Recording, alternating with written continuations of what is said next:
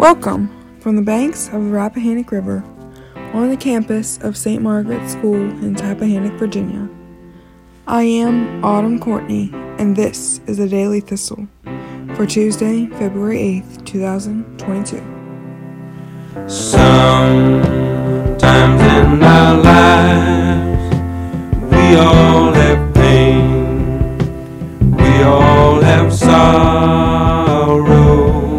The church is made up of priests and ministers and bishops and people sitting in the pew, and it's made up of Episcopalians and Catholics and Methodists and on and on and on.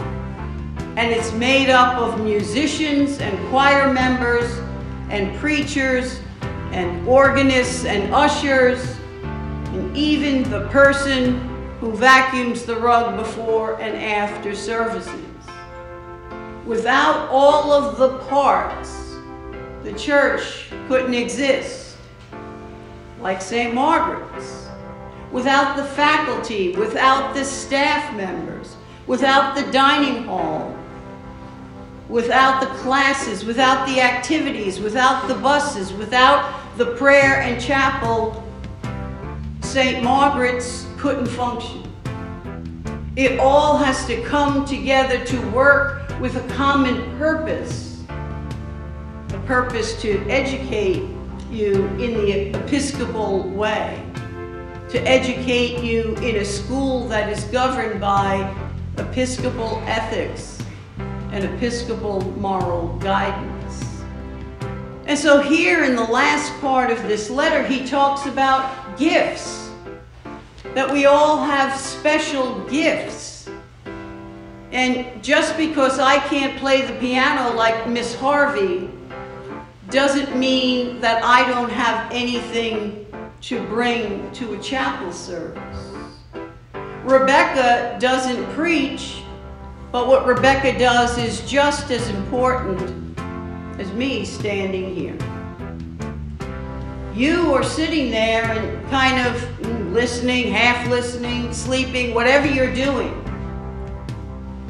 But this wouldn't be meaningful if you weren't here. So we have gifts of ministry, we have gifts of teaching, we have gifts of listening and understanding. We have gifts of belonging. All of these are important. They're important to make St. Margaret's the community that it is, or to make St. John's the community that it is. And if we keep pushing it out, it's what makes the Episcopal Church, and it's what makes the Christian Church in all the world what it is. We acknowledge that we're not the best at everything. But what Paul is saying, take your gift, take your talent, and use it. Don't waste it. No matter who you are or what you are, you have something to offer. At St. Margaret's, each and every one of you brings something to the identity of St. Margaret's. Each and every one of you is a vital part of that community, of our community. You add to it. If we take you out, the organization and the shape and the coherence of the community shifts. And so all of us are important to St. Margaret's. All of us, I hope, took pride yesterday in watching our banner come up the center aisle of the National Cathedral, where presidents are buried, where queens, when they come to this country, attend the Eucharist. That center aisle in that National Cathedral is the center aisle for all Episcopalians. And it was wonderful to see little St. Margaret's from tiny Tappahannock process up that aisle that has carried dignitaries and celebrities to their seats and to a moment or a time with their Maker. And so each and every one of us has something to give. You may not even recognize what your gift is.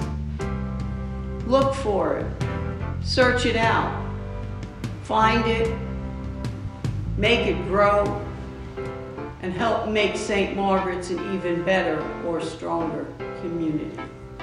Amen.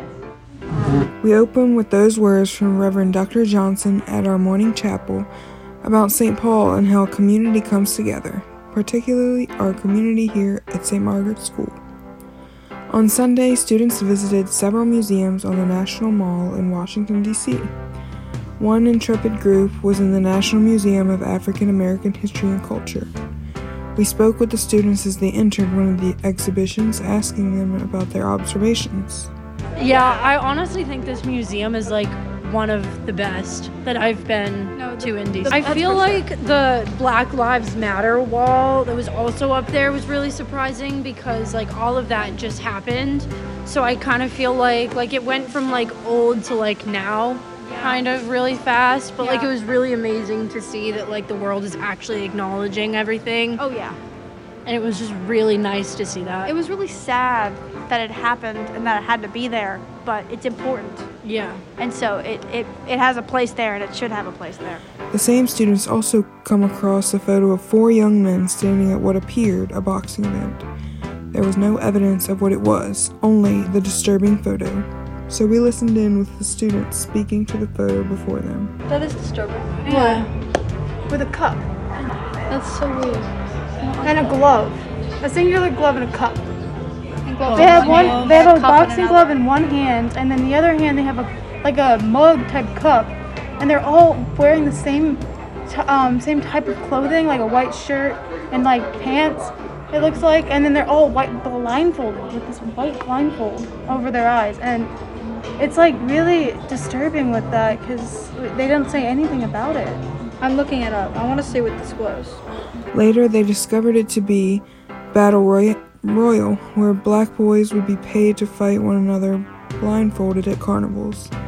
It was a moving photo, and one you may find on the 3rd floor of the museum next to Muhammad Ali's original gloves and boxing robe.